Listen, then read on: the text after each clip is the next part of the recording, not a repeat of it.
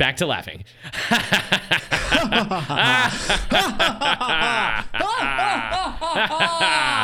Welcome to Affable Chat, the most evil podcast on the entire internet. I am the evil mastermind, Benjamin, and I'm here with my equally evil and equally genius co-host, Joey. Hey.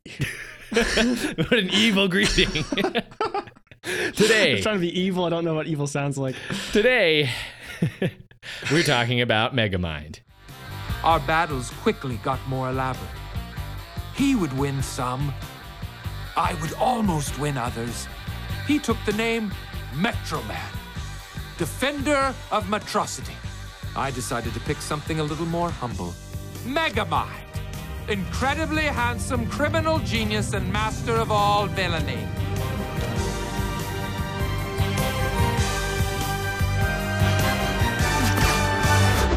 This is an A-list cast computers animated superhero comedy with a classic rock score. Directed by Tom McGrath, who also directed Madagascar and Boss Baby. Have you seen either of those? What's your opinion on Madagascar? I haven't seen Madagascar since I was a kid, but I loved it as a kid. I thought it was so funny. It was like, and that's another one that has some big-time voice actors. Yeah, that's kind of like a thing, actually, is like big-time voice actors for animated movies. Like the Angry Birds movie was like totally stacked with like a cast member. I don't know if it's any good. It doesn't look like it's any good, but it got positive reviews. Anyway, the cast of this movie includes Farrell Will, Sad Pitt, Liz Lemon, Tobias Funke, Officer Schmidt, and Terrence Fletcher. So we always do this bit where we have like actors by their different roles, but Officer Schmidt, obviously, that's Jonah Hill. Or it's maybe not obvious. That's his role from 21 and 22 Jump Street. But I couldn't think of a good one for him that's like notable, like a character where you're like, oh, that's definitely him. You know? What about Superbad?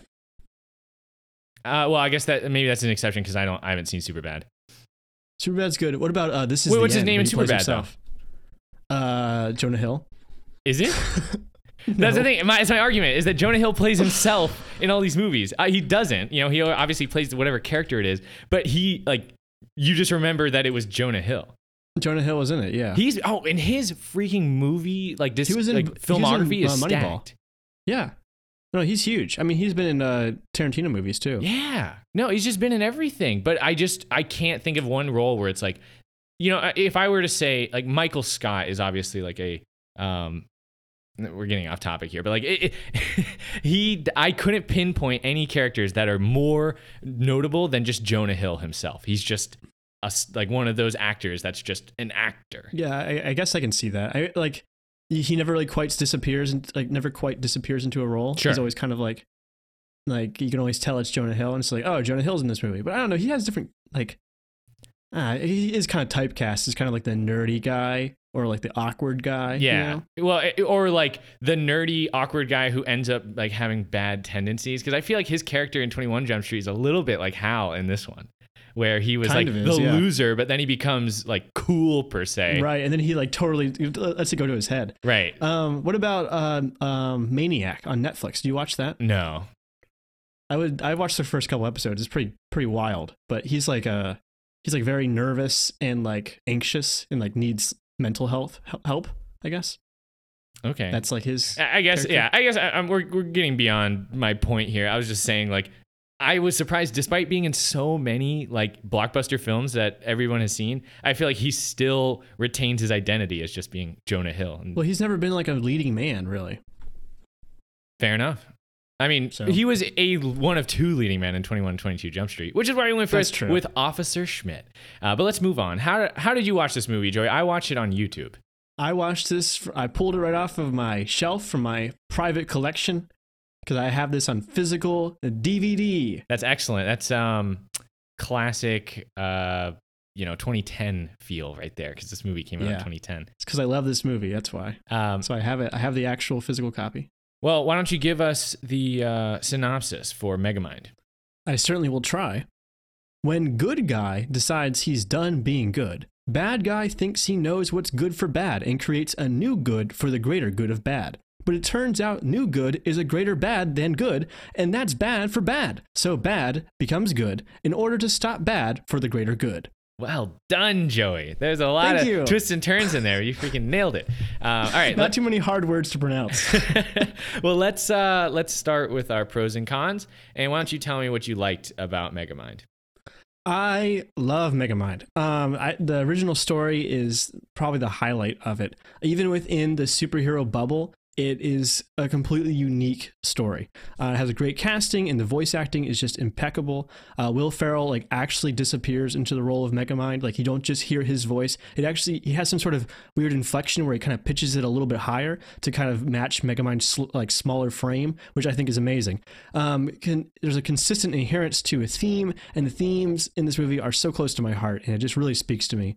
Animation is fun and full of life, and it's just this brilliant script that is hilarious all the way through, and it has setups that are just beautiful. Oh, nice. Beautiful. Very nice. I agree with you. The setups, there are some really choice setups in this film, especially the opening of this movie, how it leads to the climax of the movie. It's so good. I've seen this movie before. I forgot about the it. perspective shift of him, like, you don't know what's happening, and then the buildings appear into frame, and then he like gives you all that context. It's awesome. It's so cool. Very cool. And I agree also, this is a very funny movie, like a joke a minute type movie where it just never stops, like with the gut busters, which I really love.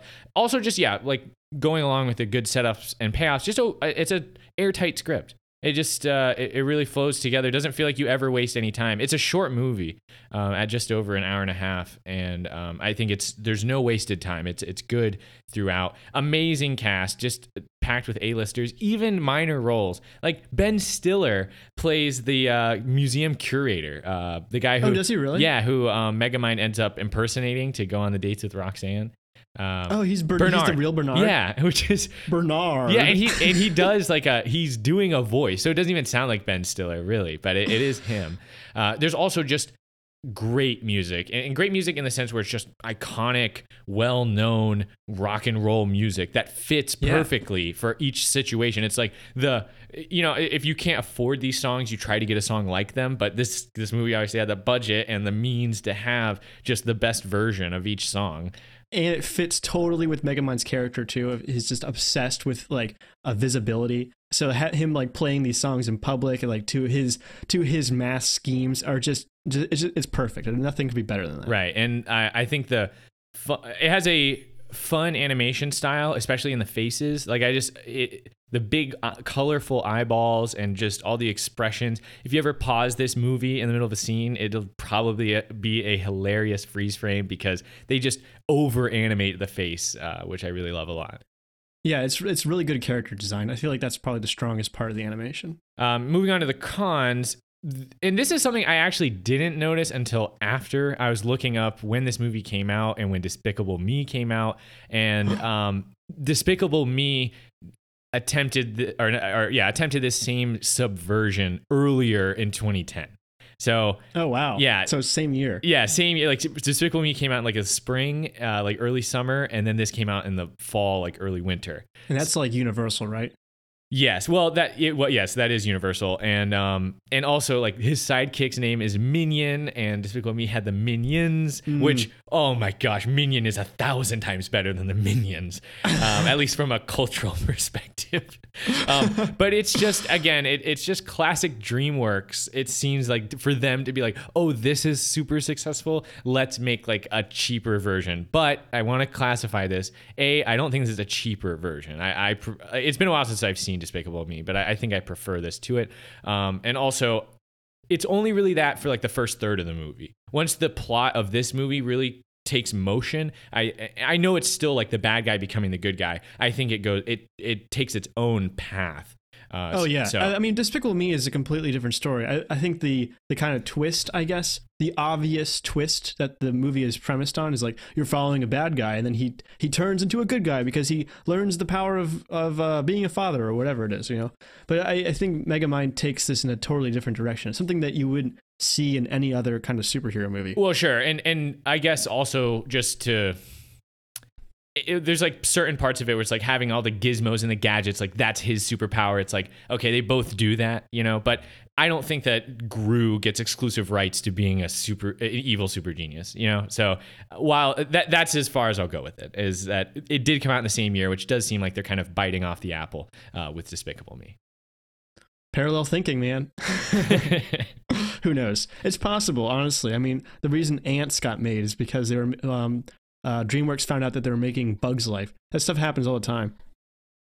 Anyway, what stuff that I didn't like about this movie? I feel like the animation overall hasn't aged super well. It's kind of like blocky or like not as detailed as you might see in a more recent movie. Like the backgrounds and stuff are just not as filled out as you might see in something more recent.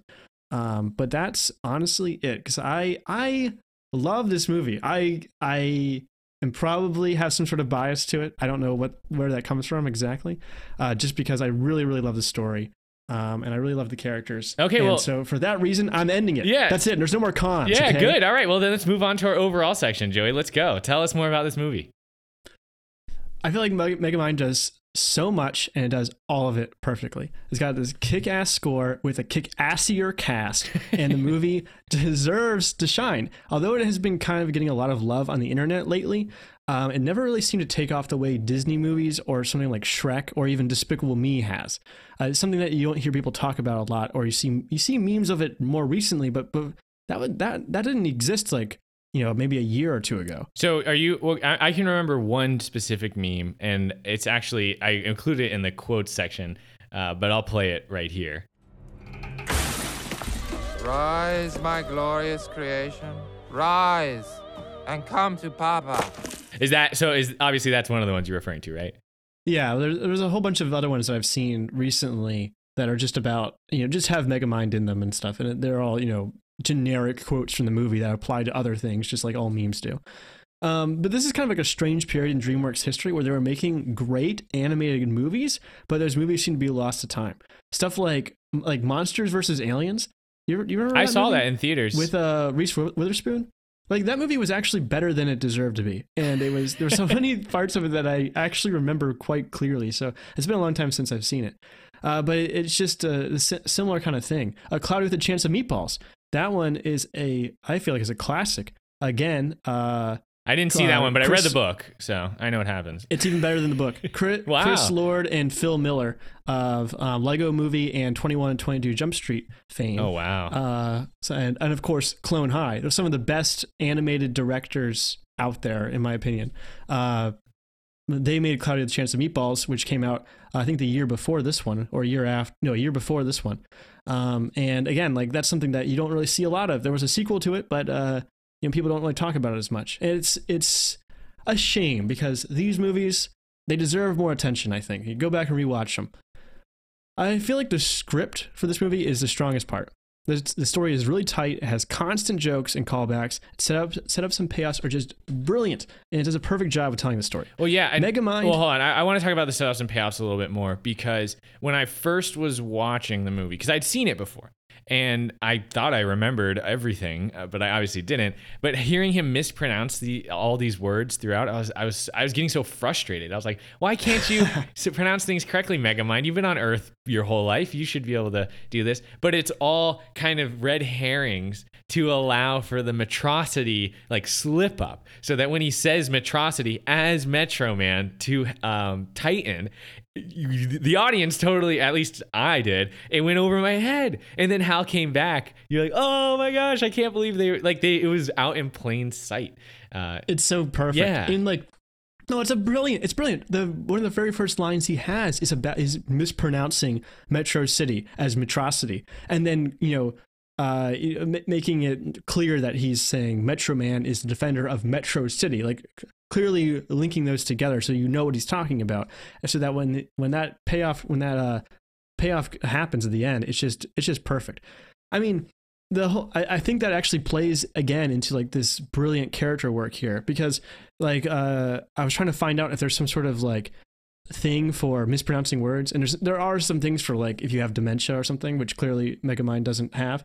It's something it may have something to do with him being so isolated, though, because people that mispronounce words are sometimes people that are just well read, but don't often have an opportunity to speak out loud. So it's possible that because he's never had any like close relationships besides Minion, he's never had an opportunity to exercise his vocabulary and therefore mispronounces words because he doesn't know any better. Oh yeah, that make a lot of sense. A big part of his that's character. My headcanon anyway. Yeah, no. I mean, a big part of his character is how he's always been isolated. You know, ever since he arrived. I mean, he did have some caring like prisoners at the prison mates at the what was it? It was like school for the criminally gifted or something. That's right. Like, and then I love the way they taught him too with like the flashcards. That was funny. So good. Yeah, so Megamind the character is really fun and well developed. He makes a great protagonist because he is so flawed. And despite his assertion that he is no hero, he clearly has some sort of like guiding principles. And he's a genius and extremely vain, but he's also a fish out of water. And he never feels accepted and therefore rejects the world out of spite, and is convinced he's meant to do evil simply for evil's sake.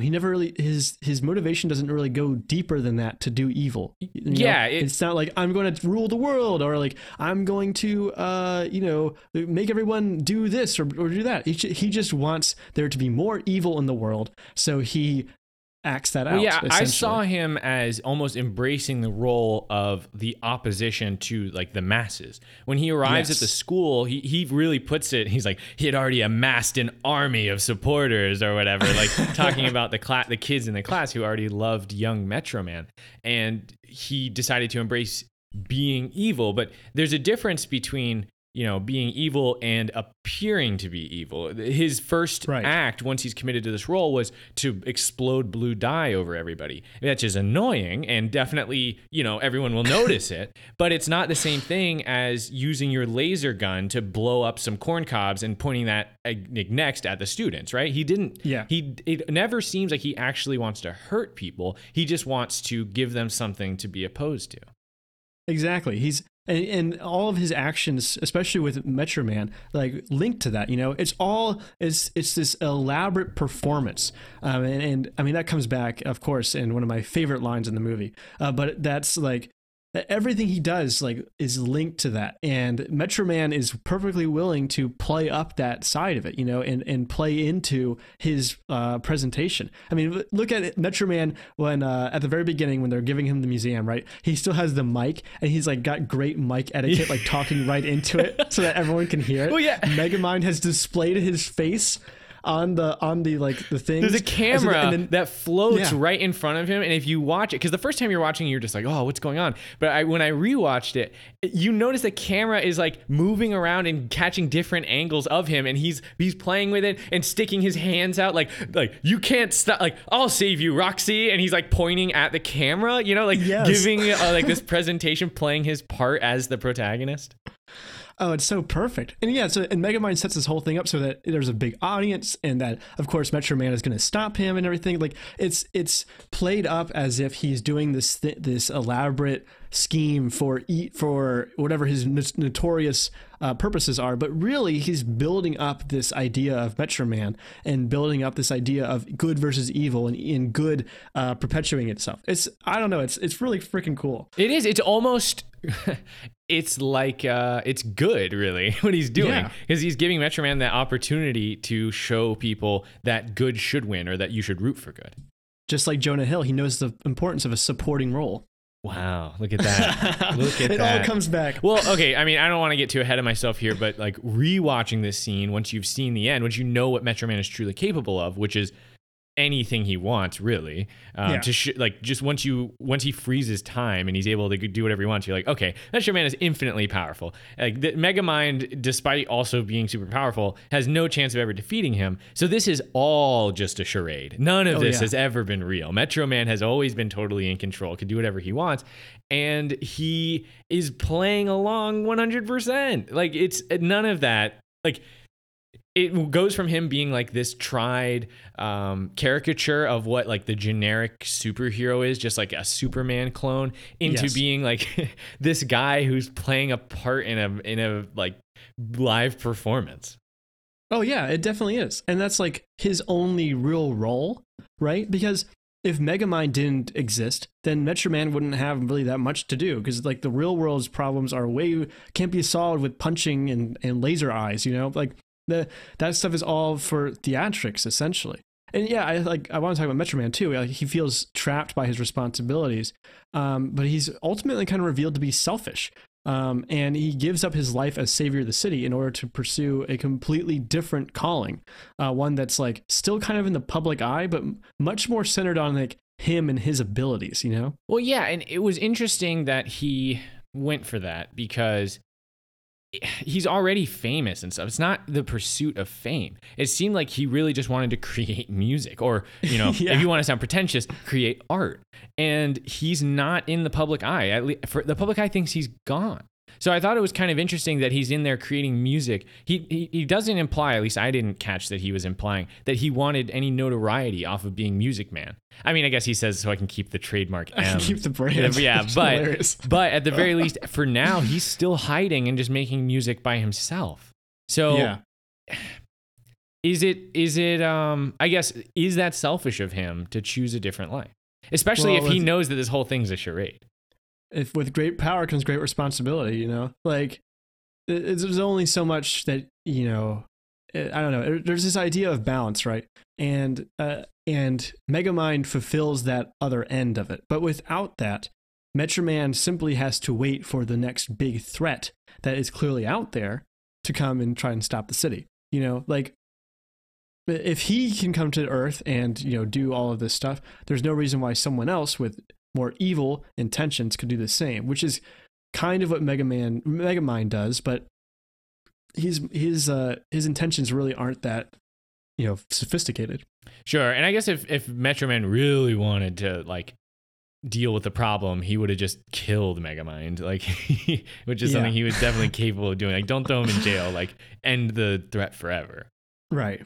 But of course, like that's the whole thing, is the public image too. Mm-hmm. Yeah. So the one character we haven't talked about at all is Roxanne. She's a classic strong woman / damsel in distress / reporter. That is more than just a love interest, of course.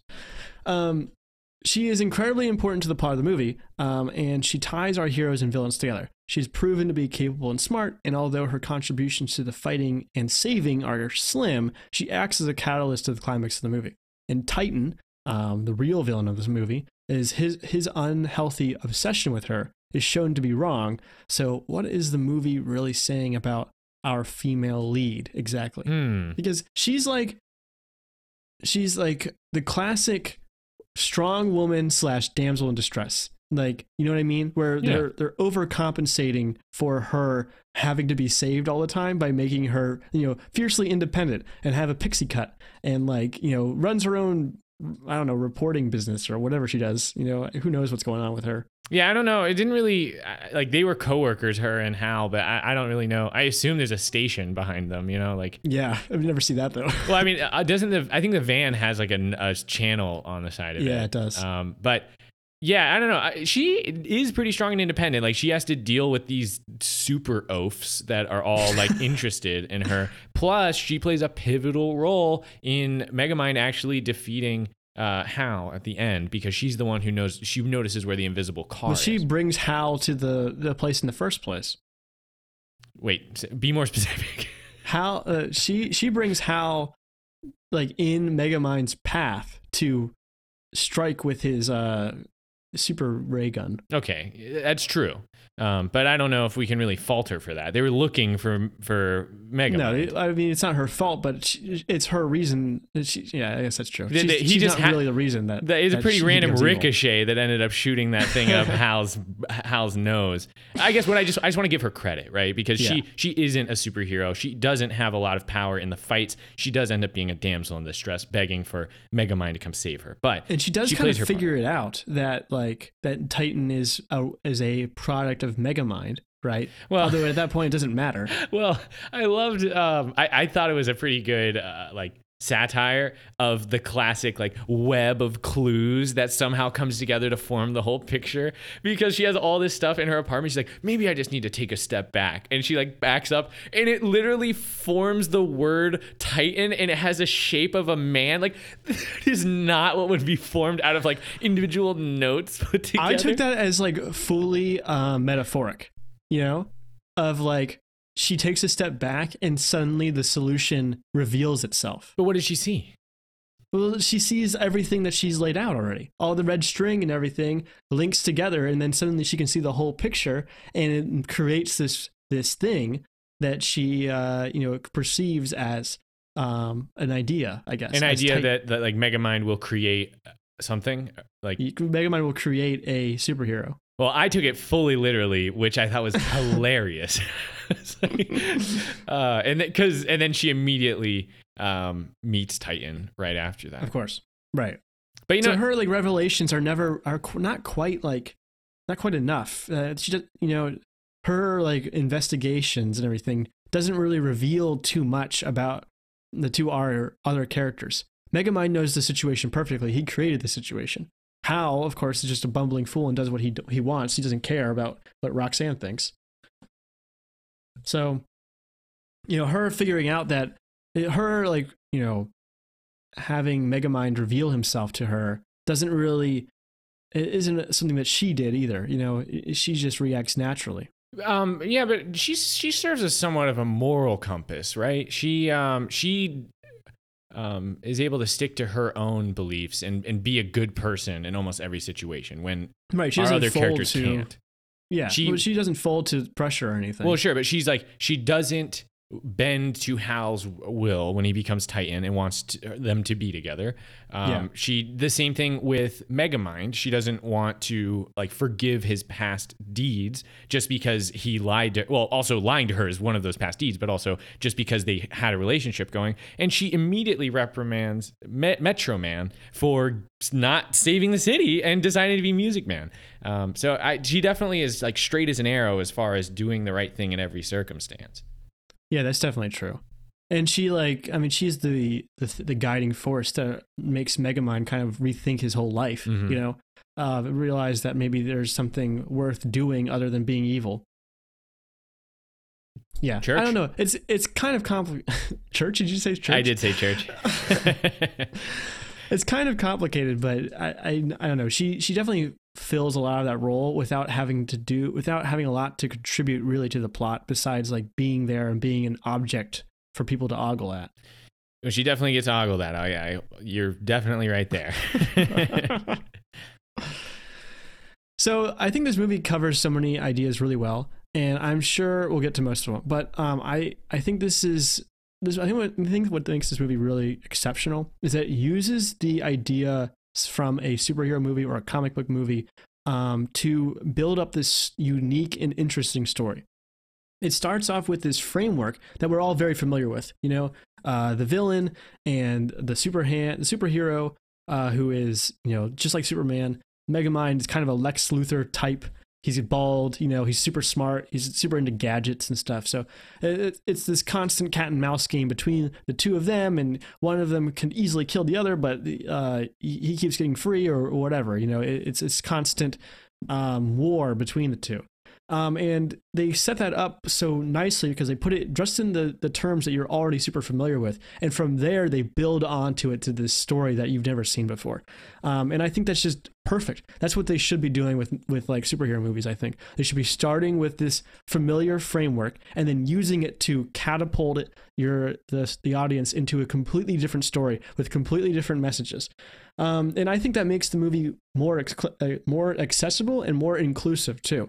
Even though it's only Megamind can save the city. That's not really what the lesson of the story is. The lesson of the story is you have a choice in what kind of person you are, no matter where you started from or who you used to be.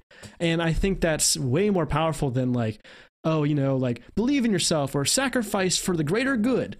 That kind of stuff doesn't quite land as well. Well, sure, yeah, we can agree with it, but it doesn't really resonate with us. It's okay, right. I'll do good, I guess. When Spider-Man saves, Mary Jane or whatever, you're that was entertaining and fun, but what what message do you walk away from that movie? You know, you walk away with some good visuals, but it hardly ever goes deeper than that. And when they do go deeper than that, when Uncle Ben says, with great power comes great responsibility, that's what sticks with you, and that's what makes the movie something worth remembering. And that's why I love Megamind.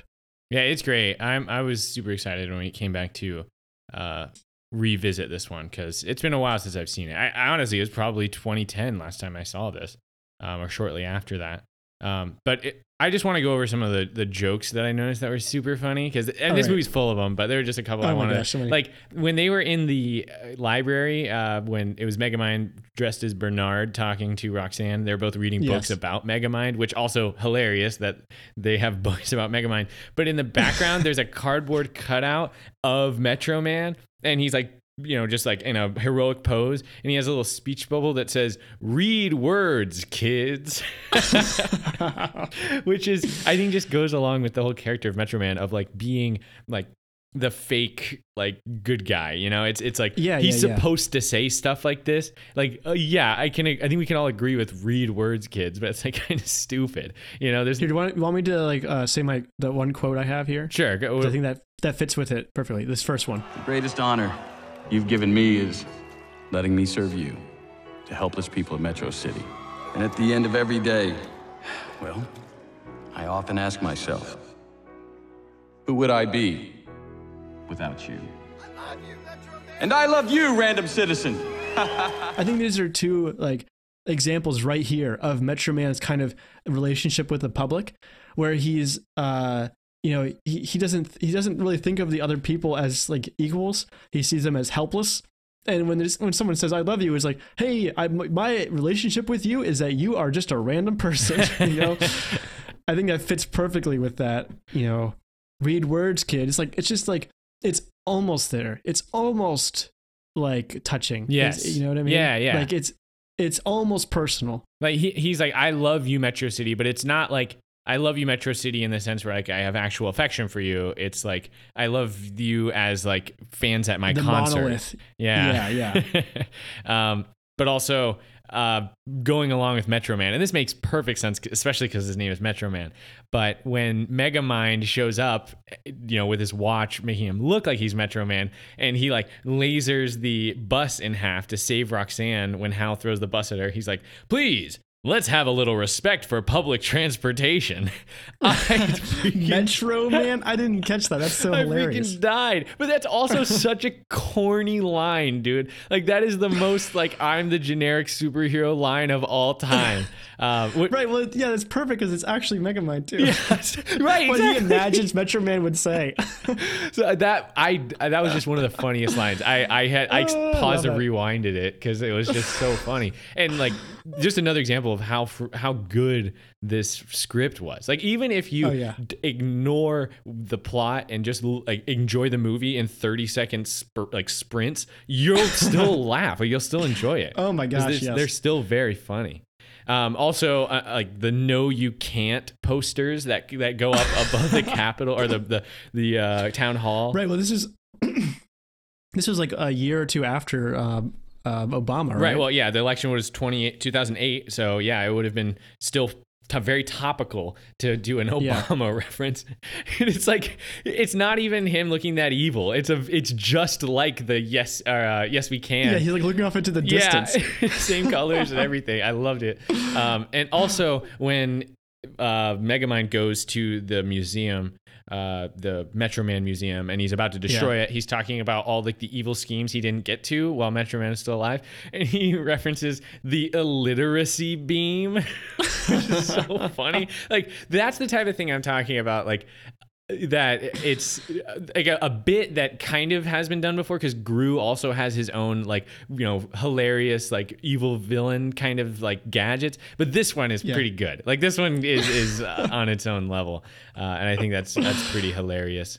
It is. And so those are just some of the ones I like. I also have some quotes in our quotes section that we'll go over. Those are just the ones I wanted to reference. Let me mention my favorite joke, which I don't have as a quote, just because So when they do the whole code thing, right? between Yes, Megamind yes. and Minion, where he says code and then he says literally what he wants him to do. Yeah. And Minion calls him out and says, like, normally when you say code, it's like a euphemism for something else. But then at the kind of dramatic climax, when Megamind is about to go off to that date with Roxanne and sacrifice some of the preparation for his big fight with Titan, as Minion is walking out, he says, "Code, I'll grab my thing and go." And he grabs his one thing, which is his fish food and his lunchbox. Oh my gosh, I love that. That was my favorite. I love that so much. Minion is so, yeah, we haven't talked about David Cross yet, but like Minion was great in this movie. He's like, oh my gosh, he's so funny. like submissive, but also like aware of the vanity of Megamind. Like he doesn't really object to it or resist, but he still like will kind of bring it up. Like, oh yeah. like I got definitely kind of a Rick and Morty vibe almost when right after they defeated Metro Man, and he's like, "We did it! No, I did it!" And he was like, "Well, when they give out the awards, like I'll definitely be up there with you." He's like, "What awards? What are you talking about?" Like, and it's kind of behind, it's not the focal point because it's leading up to the opening of the song that plays there. So it's just kind of offhand comments, and David Cross is perfect for doing that kind of character. Oh my gosh, he's so good. Minion's whole design is so funny because he starts off as like a fish in a bowl, and then he turns into like this big thing that he can control, and he has like all sorts of different capabilities with his robot arms and everything. Yeah, and then there's that great moment when he's about to reveal himself to Metro Man or to Titan as Space Dad. And Minion has the wig and the apron, and Megamind looks at him like kind of confused, and Minion's like, "What?" And Megamind says, "No, you look fantastic." Their partnership is so like amazing. I loved it. And that just reminds me also, like, the thing is, I'm trying to resist the urge to just say all my favorite jokes from this like movie, because it's just a joke a minute. It's great. But especially when Hal discovers that he's Megamind, he's like, "How could you do this to Space Mom?" Like, I can't believe you did this to Space Stepmom. Yeah, Stepmom. That's right. That was so good. Oh boy. Okay, that's enough quoting our favorite. If you really want to laugh, just go watch this movie again, our listeners, because it's hilarious. But now it's time for our cool Easter eggs. Joey, what do you got? Okay, so I only got one. This is Megamind's gun. So he has that, like, it's kind of like a revolver, I guess, where like it has a bunch of different options on it. I paused the movie to see it, and it's like very decoratively styled. It's got like lots of gold and kind of trim to it, but it's got a bunch of different options. And it says on the gun D, as in DE, and then there's a bunch of other things that you can rotate between so that you can pick whatever one it is. And I listed all of them out. So one of them is destroy, and then of course you see him do the dehydrate. But there's also a decompress, decourage, which doesn't make any sense, debilitate, and demoralize. That's so evil genius to only D things. Yes, isn't it? The D gun. I don't even know what he calls it. He calls it his ray gun, but oh man, yeah, that's great. I thought that was pretty good. Well, I had to look on IMDb trivia to find any Easter eggs. I watched a couple scenes that had like a lot of things in them. Like for instance, actually, when right after they defeat Metro Man and go on their like spree of just having fun around the city, and they have all like the gold bricks and money all inside of like the Oval Office or whatever. The Ark of the Covenant is in there. Which really? I thought was pretty funny. Yeah, that is pretty funny. It's just sitting there, like among the gold bricks. It's kind of hidden, but it's definitely the Ark of the Covenant. So they got that too somehow. I mean, the Mona Lisa was in there, but that doesn't really feel like an Easter egg. It was pretty in plain view. Yeah. But one of the interesting trivia things they had on IMDb was that David Cross was actually based in London during the production of this film. So he recorded all of his lines remotely. Really? Yeah. And I'm not exactly sure how much of the time the actors are in the room together, but I thought he did a really good job for recording by himself, the character of Minion, because it doesn't sound, it sounds like their relationship is so like charismatic and fun that you wouldn't expect that at all. When I was trying to picture what it was like, I was picturing Will Ferrell and David Cross like standing next to each other, yelling at each other, So Yeah, they play off each other so well, I know. and it's just it's almost like the way that we play off each other so well, even though we're not in the same place. that's exactly right. We're like we're both David Cross. That's okay. I would rather be David Cross than Will Ferrell. Can you imagine like someone writing a review for this podcast? It's like two David It's like Crosses. two David dude. Crosses. I couldn't. I think we'd have to stop at that point. I think we would have peaked. That I agree. That's high praise right there. All right, so that's gonna do it for our Easter eggs, and we're gonna move on to the songs. And we just have to bring up the name once. We're very lucky to bring up the name Hans Zimmer so soon. That's right. After we brought him up during our Muppets Treasure Island episode. Yes. Yes. Love Hans Zimmer. I did not know he did the score for this, but doesn't surprise me. Honestly. Oh, yeah. He's so involved with all these really big movies. The motion picture soundtrack for this movie apparently did really well. Like it got nominated for awards and stuff. Really? Yes, and it doesn't even include some of the songs you think it would include because a lot of it is original music from this. Like apparently there's a Metro Man song. There's a Megamind song when he's putting the cape on. Which yes. I couldn't understand what the lyrics were because like the subtitles didn't pick it up. But yeah, it was something related to what he was doing. Yeah, and honestly, I probably could have found some of the songs on YouTube or somewhere. Unfortunately, they're not on Spotify. So when I looked up the motion picture soundtrack, I found a playlist, but it mostly contained the songs that I'm about to list, which were also in the movie, but obviously not original. But as far as bringing music to an animated film, like they got some of the best songs you can get. Highway to Hell by AC/DC, Back in Black by AC/DC, Crazy Train by Ozzy Osbourne, Welcome to the Jungle by Guns N' Roses, Bad by Michael Jackson. These are just songs that everybody knows. Yeah. And they're the type of songs that creators dream of being able to use in a project because there's a reason why they're so iconic and well known. And like, unlike other movies that may kind of like shoehorn this in and be like, oh, like, look, we got this great song and like really make kind of a highlight of it or like use it as an excuse or like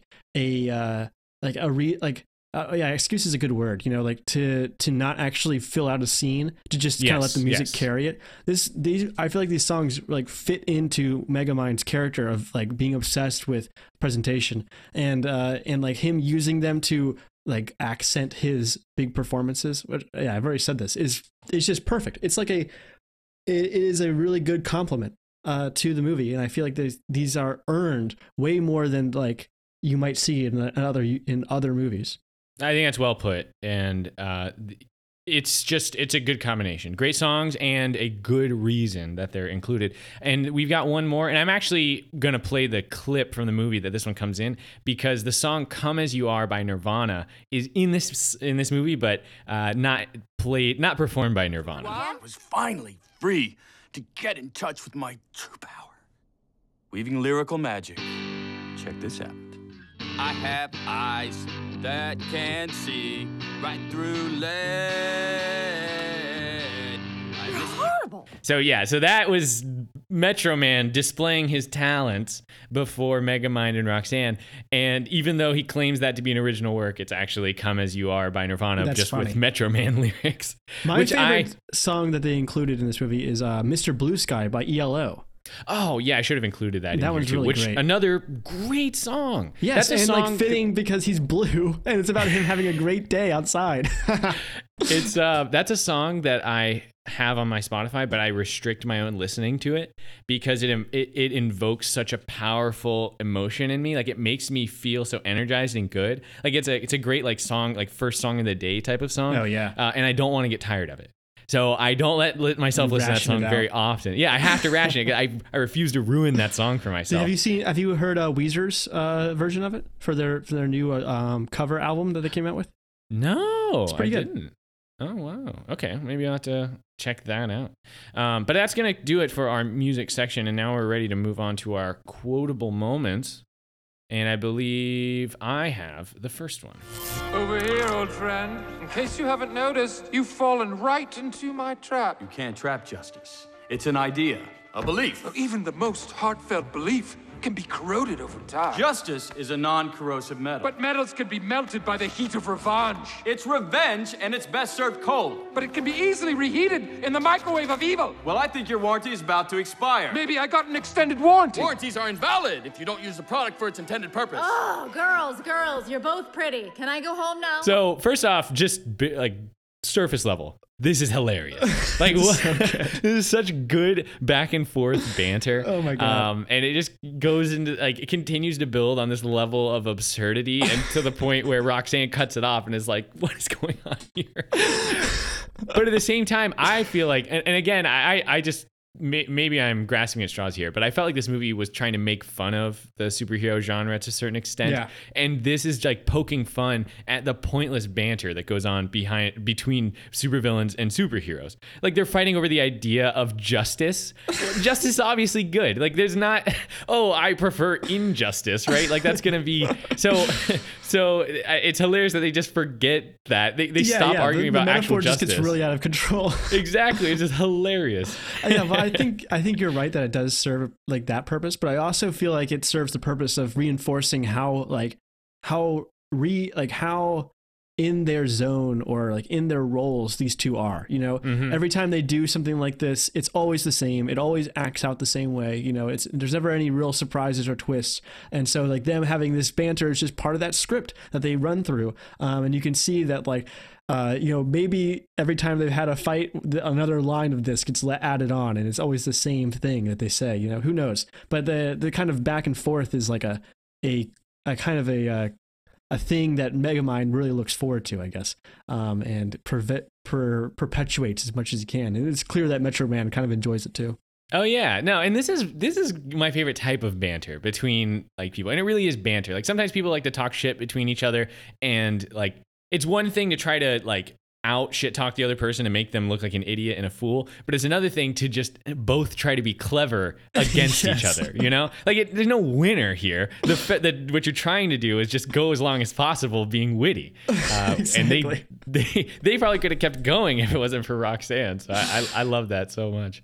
Okay, I've got the next quote as well. That's a pretty tasteless costume. Costume? Megamind's head is not that grossly exaggerated. Okay, so I had to bring this one up because this is Ben Stiller. This is his role, and it's such a like burn against Megamind to say that the actual Megamind is like gross exaggeration of who they perceive him to be. It's so hilarious.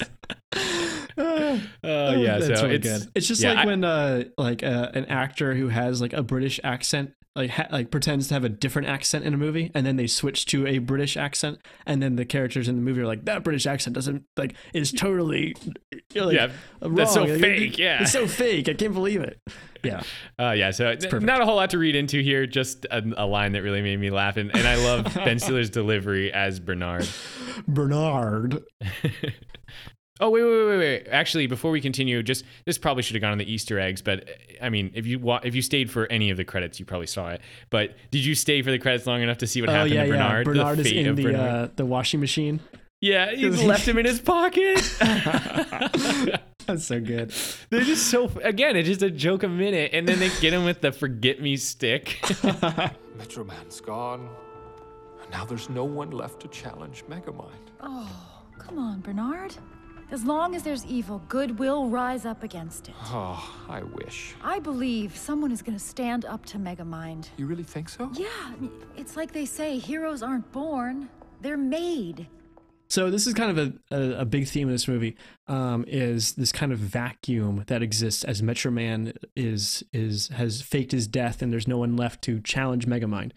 Of course, like Megamind also wants there to be someone to challenge him with, and if he kind of interprets Roxanne here as saying that he can make a hero, when in fact the real lesson is that he has to learn that he can become a hero, even if he wasn't necessarily born that way.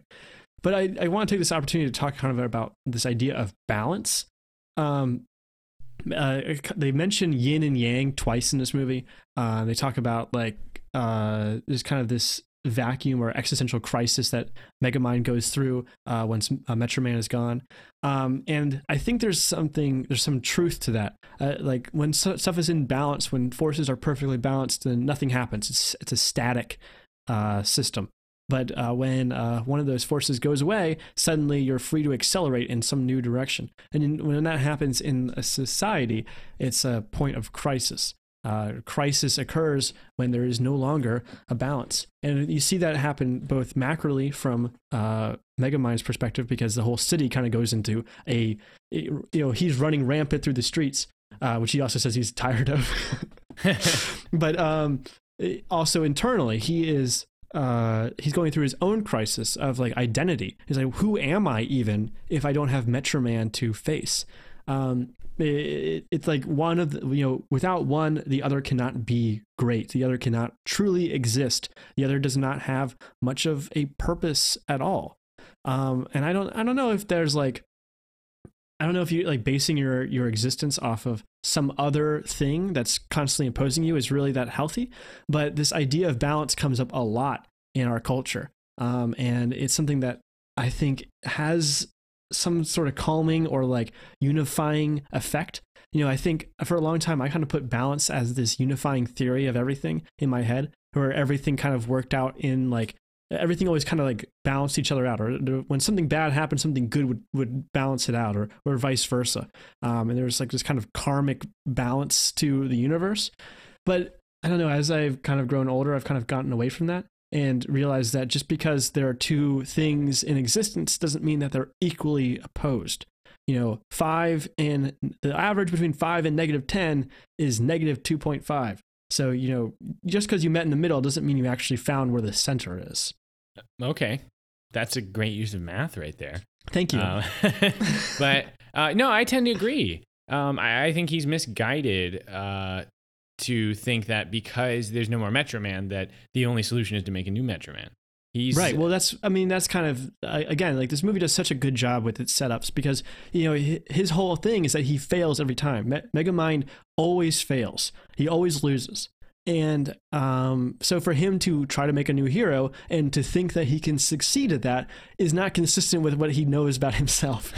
So like seeing that culminate in this like perfect moment is great, but it also kind of lends itself to this idea that like everything kind of works for a reason almost. And so there's certainly a balance that exists in this universe that will, when something happens, when Metro Man disappears, circumstances will conspire for a new hero to rise. But I guess in the end, let's just talk about the end of the film. Who's going to be the new Megamind? Now that Megamind has essentially become the new Metro Man, are we going to just wait for a new villain, or is the villain totally unnecessary? And maybe this whole charade has been unnecessary, and we don't even need to have a good guy and a bad guy. I mean, I like the idea of balance, but I feel like this movie almost makes this case against it, to say that like fighting for that balance is just going to lead to chaos. Instead, you should reevaluate once something changes, and maybe you don't need Metro Man anymore. Maybe Megamind should have focused on perhaps pursuing a healthy relationship instead of focusing on finding someone to do good so he can continue to do evil. Yeah, I mean, that's definitely true. And that's certainly the lesson that you should be taking away from it. I don't know, like that's the thing, is like in a system with balance, nothing ever changes. It's always going to be static, Mm-hmm. And so therefore things can't get worse, but things also can't get better. And I think, the movie ends on a happy note. You're assuming that Megamind, makes everything better and helps out the people of Metro City. But, who knows? Maybe that's accelerating in a different direction than when we first started. There is a sequel. It's like Megamind and the Big Button of Doom or something. Oh, really? Yeah. Is it like a short, or is it like actually a sequel?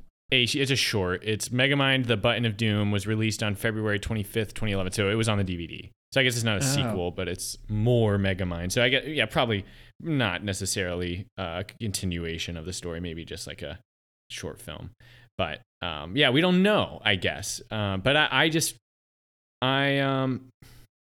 what does that say about balance? To say that it wasn't necessary for Megamind to bring balance, right? To restore order to the good versus to the evil. Force.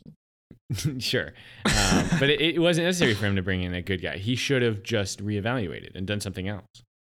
I mean, that's true for sure. But it takes him, I don't know, it kind of takes that lesson for him to, another failure for him to even learn that, you know, and to go further into that crisis in order for him to really make that evaluation. Even though like that's been happening since the beginning of the movie when Metro Man disappeared, he's been at this kind of state of unbalance. I don't know. I think that's the thing that makes like I think this concept of balance really interesting is that like it's things are always trying to strive toward it, but you are constantly upsetting it, and when you upset it, things happen, and changes occur, and then you're left in a new state, one maybe not dictated by that. But this movie certainly kind of hints at this overlying force that, you know, like a big pendulum that sways back and forth, dictating what will happen in this world. Create a hero? Wait, what? Why would you do that? So I have someone to fight. Minion, I'm a villain without a hero. A yin with no yang. A bullfighter with no bull to fight. In other words, I have no purpose. I guess this kind of ties directly into what we were just talking about, but like, what does it mean to have no purpose? Is that something that like strikes something to you? Yes, actually. Okay, I was gonna say this in my deeper section, but I feel like we could just tackle it right here. And it's like, what does it mean to have a purpose, right? I have a friend who we were just, you know, talking, and he talks about how if he won the lottery, his life would fall apart. If he ever had to stop struggling, he would ruin his own life. He would destroy himself. Because having to struggle, having to work hard to survive gives him a purpose. If he suddenly became rich beyond measure, he would lose his ability to perceive the world that he does right, the way he does right now. His friends wouldn't be like him anymore. He would be rich beyond measure, and suddenly he would lose control. This is a frustrating argument to me as somebody who shows up to work every day and does a job so that I can earn a living, you know, and continue my existence as like a middle-class citizen. Because I would rather be doing some other stuff most of the time. And I feel like if all of my time was my own, if I could completely decide what I want to do 100% of the time, I would do some awesome stuff. I would spend time. I don't think that would be a worse existence. I think that if I became immeasurably rich, I would be, maybe not immeasurably rich. I don't want to be to the point where it's like I'm responsible to serve the world, solve all the world's problems because I'm so rich. But if I didn't have to worry about supporting myself, I feel like I could fill that time pretty easily. Well, I guess it comes down to this idea of like, why, like, I guess purpose, right? Like, why are you doing the things that you are doing? You know, is it simply like your friend sounds like he's kind of living to like pass time almost? Like, it sounds kind of cruel, but like the reason he's doing the things he's doing is because he doesn't trust himself to make good decisions for himself. Whereas if you had absolute freedom, you know, it comes back to the Office Space question, right? If you had, if you had enough money that you didn't have to worry about work, what would you do with your life?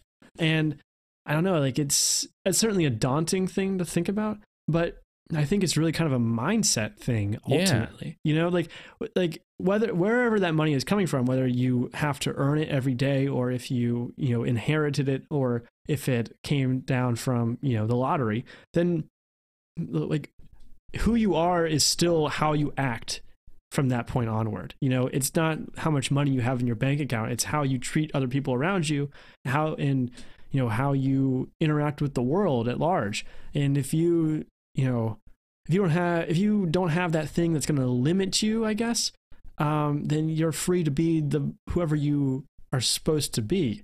And it sounds like your friend wants to be something awful. Well, sure. And I don't want to misrepresent his position. I'm sure he could fight a better fight for himself than I'm giving him. But just to bring up Megamind, he won. There's no one stopping him from doing whatever he wants. And he chooses to be miserable, or he ends up miserable. Yes. When I saw that, I'm like, it could never be me, because I would find ways not to be miserable. There are so many things that I'll never have time to do.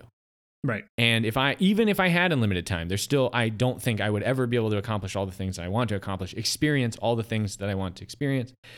So your best chance is to have unlimited free time and just go for it. So I don't identify with this mindset at all of losing purpose because you lose your struggle. I think that if you can remove your those limitations, it opens the world up for you to engage in the things that you want to engage in. Yeah, I can kind of see how like your struggle can kind of make you into the person you are, and how you could harness that into making yourself into a better person. I think that's definitely a strong argument, because suddenly you're forced to do things that you wouldn't necessarily want to do, and you challenge yourself to move outside your comfort zone and become a different person, a better person. And that incentive wouldn't exist if you didn't have to struggle. Right. I mean, there's definitely a difference between like working your way up and suddenly earning financial like freedom versus being born wealthy and having everything handed to you and being like just having a path set for you to be a bad person because you're just very entitled. Right.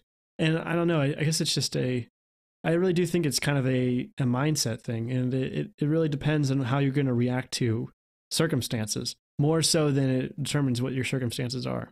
Yeah, I agree. And that's just the thing. It's Megamind. If this movie was like Mega Benji Boy, it would be way less compelling of a film, because I would defeat Metro Man, and then I would have just a blast for the next hour. Just go off and do whatever you wanted. Yeah. I would definitely the podcast would be on there. I'd be like watching way more TV shows, and doing just traveling. Man, there's more to the world than Metro City. Come on. So I don't know. I don't see eye to eye with Megamind in that capacity. Plus, it was so obvious that he enjoyed being in a relationship with Roxanne, and maybe if in that situation I don't know if he would ever be able to get in a relationship with her without lying, because he literally killed Metro Man in that perception. They all think he did, at least he even thinks he did.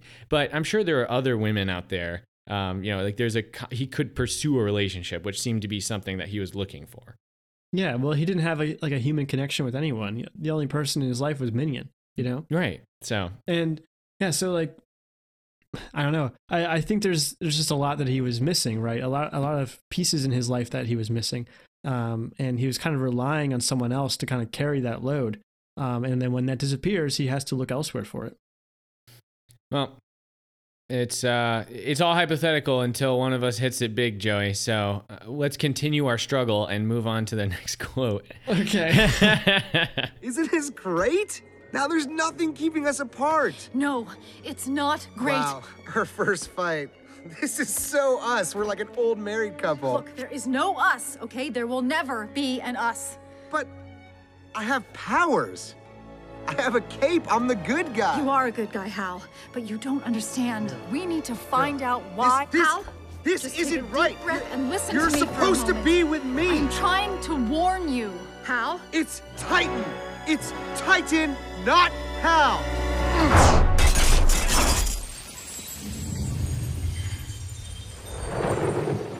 First of all, don't you love the way he spells Titan? Yes, it's the only one he could trademark, and it's not even Titan. It's Titan, as in like tighten a knot, or like tighten your belt. Or he's wearing tights. Yeah. Yeah. So I was actually kind of intrigued by Hal at first, because he kind of seemed like a lovable dork.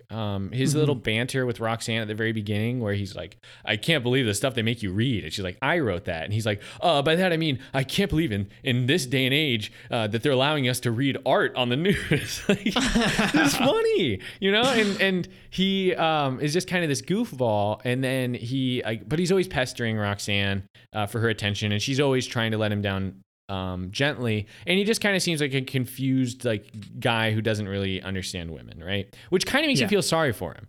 At least I did. I didn't really think that he had all that much malice. But I don't know. He really does seem obsessed with her, though. Because he has that when he's confessing his love to her constantly. He has that whole thing where he invited birthday clowns and in a bounce house and a DJ to his house. so that she could come over, and then it'd be a date and a at his gallon house of with all dip. this stuff. Right, but doesn't that sound like a clueless dude who just doesn't know what a date is? Like I guess he so. just felt misguided. Okay, here's the thing. He's asking his coworker out. It's like seemingly like his one coworker. Like that's kind of creepy. And obviously he wasn't really taking no for an answer, which is also makes you kind of a scumbag. So I'm not saying that any of that is good. But this movie does make a point that it's more important to judge people by their actions and not their how they look or who you think of them. Yes. Actually, there's another good quote that can go along with this. We'll just play that now. Roxanne, Yes? say I wasn't so normal.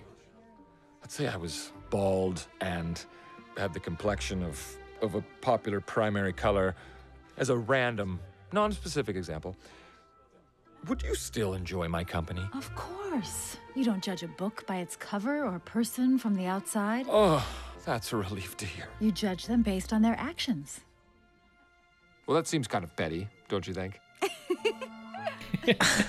and this is a funny exchange, but it's obvious. Like it's a very this movie makes a point here. And even though at first Hal might seem like this lovable dork, once he receives this power and is no longer a loser by societal standards, he's all powerful and has a potential to better society in so many ways. He now has the ability to help people and accomplish things. They do make a point to be like, he's 28 years old and he's never accomplished anything.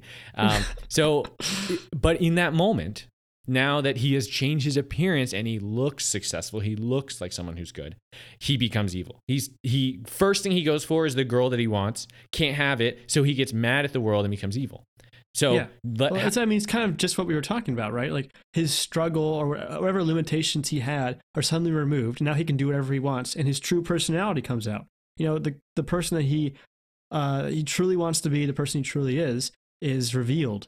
And all of its non-glorious glory. Oh yeah, no, it's bad, and it's what makes a good villain. And he truly is evil. Yeah. He's a bad person, and that's why he must be stopped. And it also removed any reservations I had for him as a good person, because he has the choice. He does have the choice to be good or bad, and he dives right into being evil.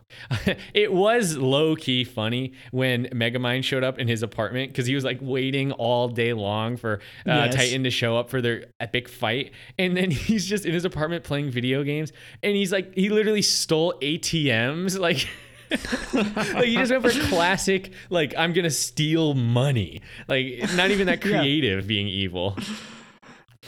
It's so funny. Yeah, he just has it all in his apartment. But yeah, so I thought he says, "Oh yeah, oh hey, hey Mega Man or Megamind, there's a door here, by the way." Yeah, he's great. So at first I had questions about his viability as a villain, because I had seen the movie before and I couldn't remember how that goes about. But by the end of it, I was like, okay, that's actually a really good point. Just because he looks like a nice guy, or maybe just seems like a dorky, awkward guy, once it's revealed who he is, perfect villain. Yeah, definitely.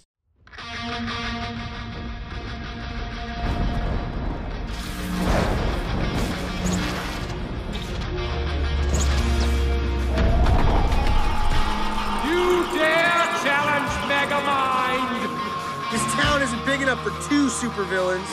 Oh, you're a villain, all right. Just not a super one. Yeah? What's the difference? Presentation! This is a classic line, and true. This is such a great thesis for Megamind in totality. I mean, my best example of something subtle, a subtle way he has this, is when he's in the he's in the museum, right? He's about to blow it up, and he starts making noise or something, and Roxanne notices that someone's over there, right? He runs into Bernard. The first thing he does when he realizes that Roxanne might find him is he looks down at his clothes and sees what he's wearing. He's not so much like, oh, I have to stop Roxanne. It's like, what am I wearing right now? Oh no, she can't see me like this. He's just so vain, and he has those capes and everything. When he goes into Metro Man's like secret hideout under the Schul building, he puts on the cape. Oh my gosh, I just realized that. Oh my gosh, he cares so much about like looks, about presentation, and it matters so much, and it really does elevate him to the level of super. I mean, anybody could be a smart guy and everything, but having some sort of a robot army, having this like crazy minion guy with like a fish head and like robot arms and everything, his like elaborate capes with the furls and everything, like the cowl and stuff, it just makes him so iconic, and it really like elevates him to this next level of person. What's interesting is that they kind of show him as being kind of small of stature, actually. Yes. Like he's a short king. He's like a short king. Totally a short king. But he's like obviously larger than life. He's this huge presence in the city, and he totally deserves that based on his hard work toward like doing that. I mean, think about other great villains. Like Bowser, for example. Bowser knows branding better than anyone. You walk into a Bowser castle, it is a Bowser castle. There's freaking Bowsers everywhere. There's all this stuff, Yes, or even recently we talked about Breaking Bad. Walter White knows branding. Heisenberg. That's right. And like getting the guy to say his name and everything, having the bald thing going with the and the beard. goatee, like all of that fits together into this presence. I mean, Batman's not a villain, but his whole thing is about presentation, about scaring villains by not knowing who he is, or if he's even like a real thing, if he's an apparition or if he's a man. Like all of that is such a powerful tool to have in your wheelbox if you don't actually have real superpowers.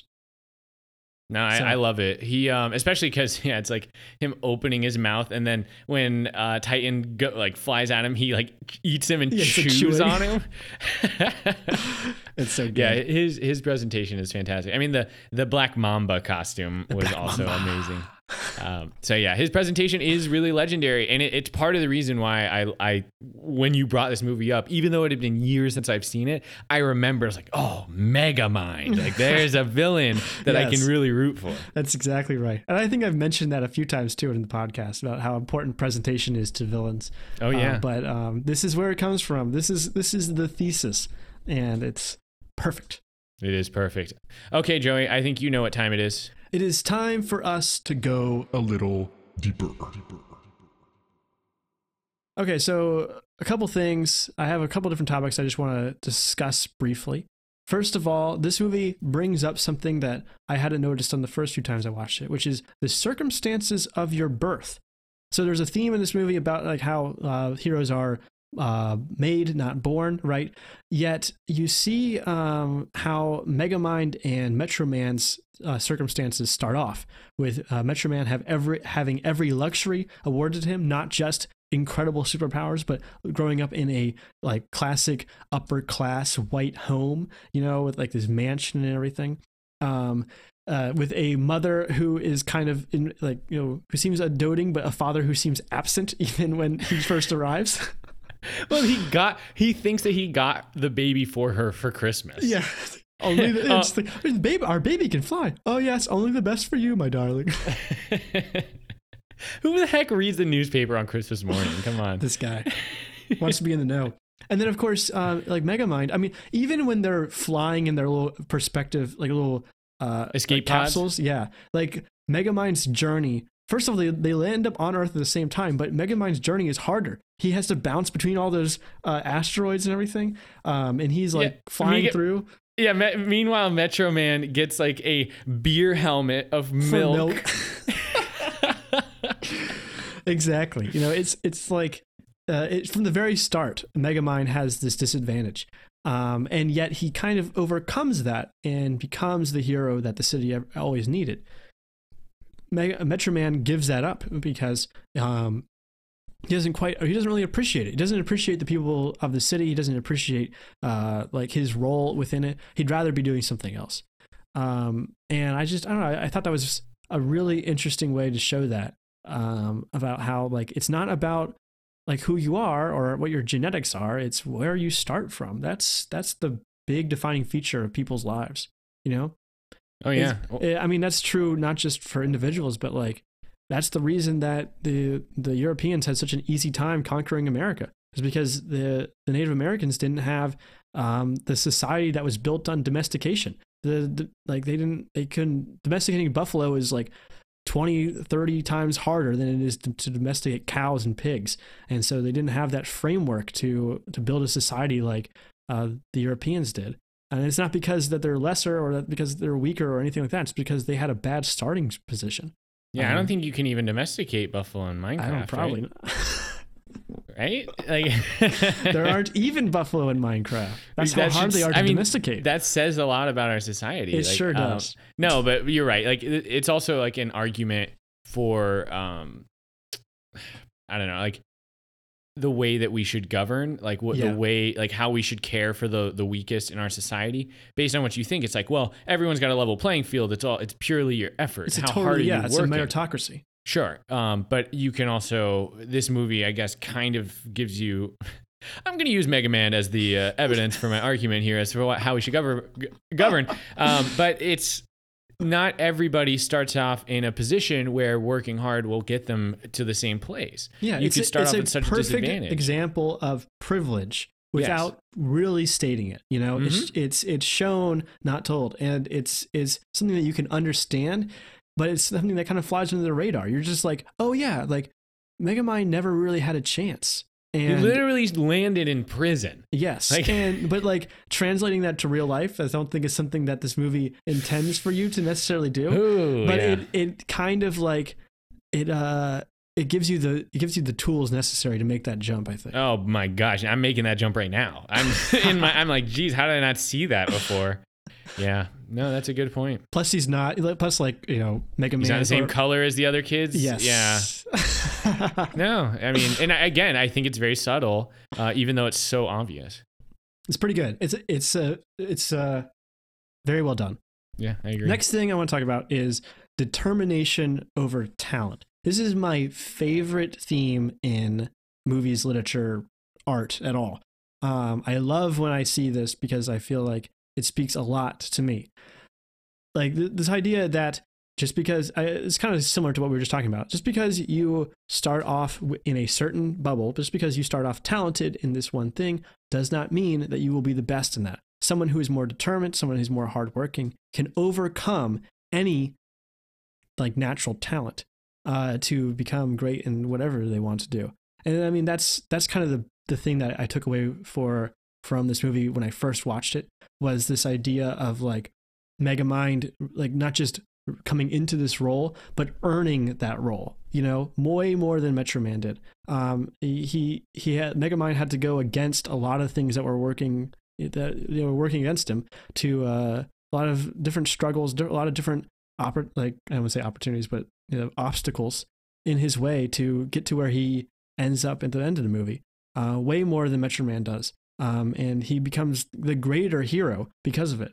And I think that's just very inspiring in general. Yeah, no, it's the classic hard work beats talent when talent doesn't work hard. And I like that mantra in any situation, because at this point in our lives, I think a lot of people realize what they're good at and what they're not good at, you know? Sometimes the things you want to be good at aren't the things you were just gifted at to begin with, you know?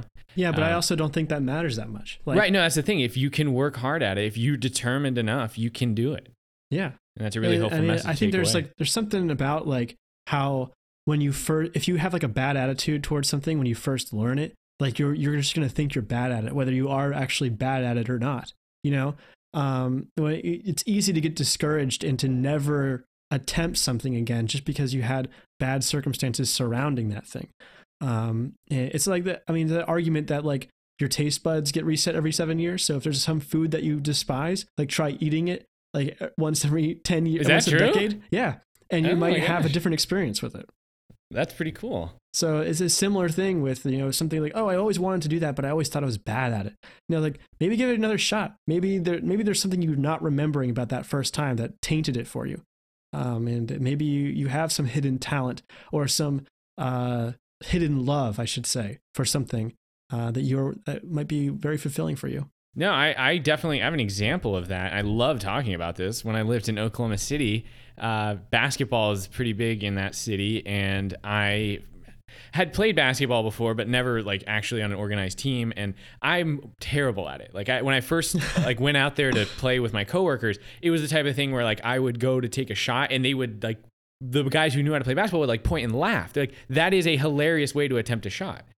But I was just that bad, you know, which always made me not want to do it. Yeah. But then I started playing some pickup games, and then I joined a team and started going to practice and started getting good at it. And suddenly I'm like, oh my gosh, there is a whole thing going on here that I never saw before. And I love it. And I ended up, even though I wasn't really that good, every time I scored a point was just euphoria for me. Yeah. Because I had come so far. And even though I wasn't like good, even after playing for like a whole year, it was something that I had never thought that I would want to do, that I ended up really loving.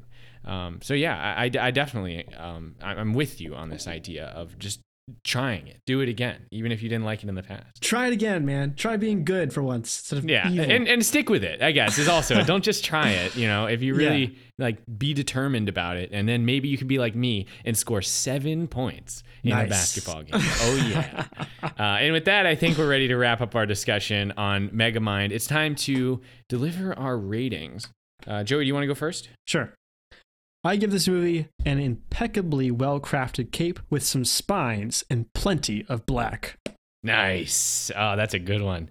That's high praise. I give this movie 5 bags of popcorn because the kids love popcorn, and that's how I'm gonna win their praise. Is with some freshly popped popcorn right off the kernel. Jiffy Pop? Sure. Yeah. I use my laser vision to pop, and also a little fishbowl for Minion to be in, because I think I love Minion in this movie. David Cross is so funny. So that's gonna do it for Megamind. This is a great choice, Joey, by the way. Thank you. So what's next on Affable Chat? Let me tell you. So we're getting close to the end of October. As we record, it's October 25th. October, being one of the longest months of the year, has 31 days. So Thursday will be the last day of sober October. And on Friday, I'm going to be joined by Vikram Melchizedek and Corey Novotny, 2 people who have already been on the podcast. And we're going to celebrate, we're going to toast to the end of sober October with a few brews and a podcast where we're going to talk about it. And honestly, probably talk about other stuff as well. So that's what's coming up next on Affable Chat. So look forward to that. I know I'm looking forward to that. But yeah, and don't forget that you can call us up. We do have a phone number. You call us toll free, 833-600-CHAT. Yes, that's 833-600-2428. Call us anytime. That's right. You can leave us a message, give us feedback on an episode, request a movie you want to hear us talk about. If you call us, we'll play it on the air. That's right. We've played all of them. And don't forget to subscribe to us on iTunes or wherever you get your podcast. We are on Spotify. I've actually noticed quite a bit of good bit of our audience is on Spotify. So shout out to Spotify, Spotify listeners. Yes, and wherever you get our podcast, leave us a review. It really helps us grow. You can reach us on Twitter and Instagram at Affable Chat. That's our handle, at Affable Chat, or send us an email, affablechat@gmail.com. We also have a YouTube channel. Check it out. It's also called Affable Chat. That's right. And so that's going to do it for this episode. Once again, Joey, great choice. I'm so happy you returned to this DreamWorks classic. But for Affable Chat, I'm Benjamin. And I'm Joey. Thanks for listening. Thanks for listening to Affable Chat. We're available on iTunes, Spotify, Google Play, SoundCloud, or wherever you get your podcast. If you enjoyed this episode, please leave us a review. We would really appreciate it. If you have a question, comment, or want to request something for us to talk about, you can reach us at our Twitter account at AffableChat or our email, affablechat@gmail.com. Once again, thanks for listening, and we'll see you next time.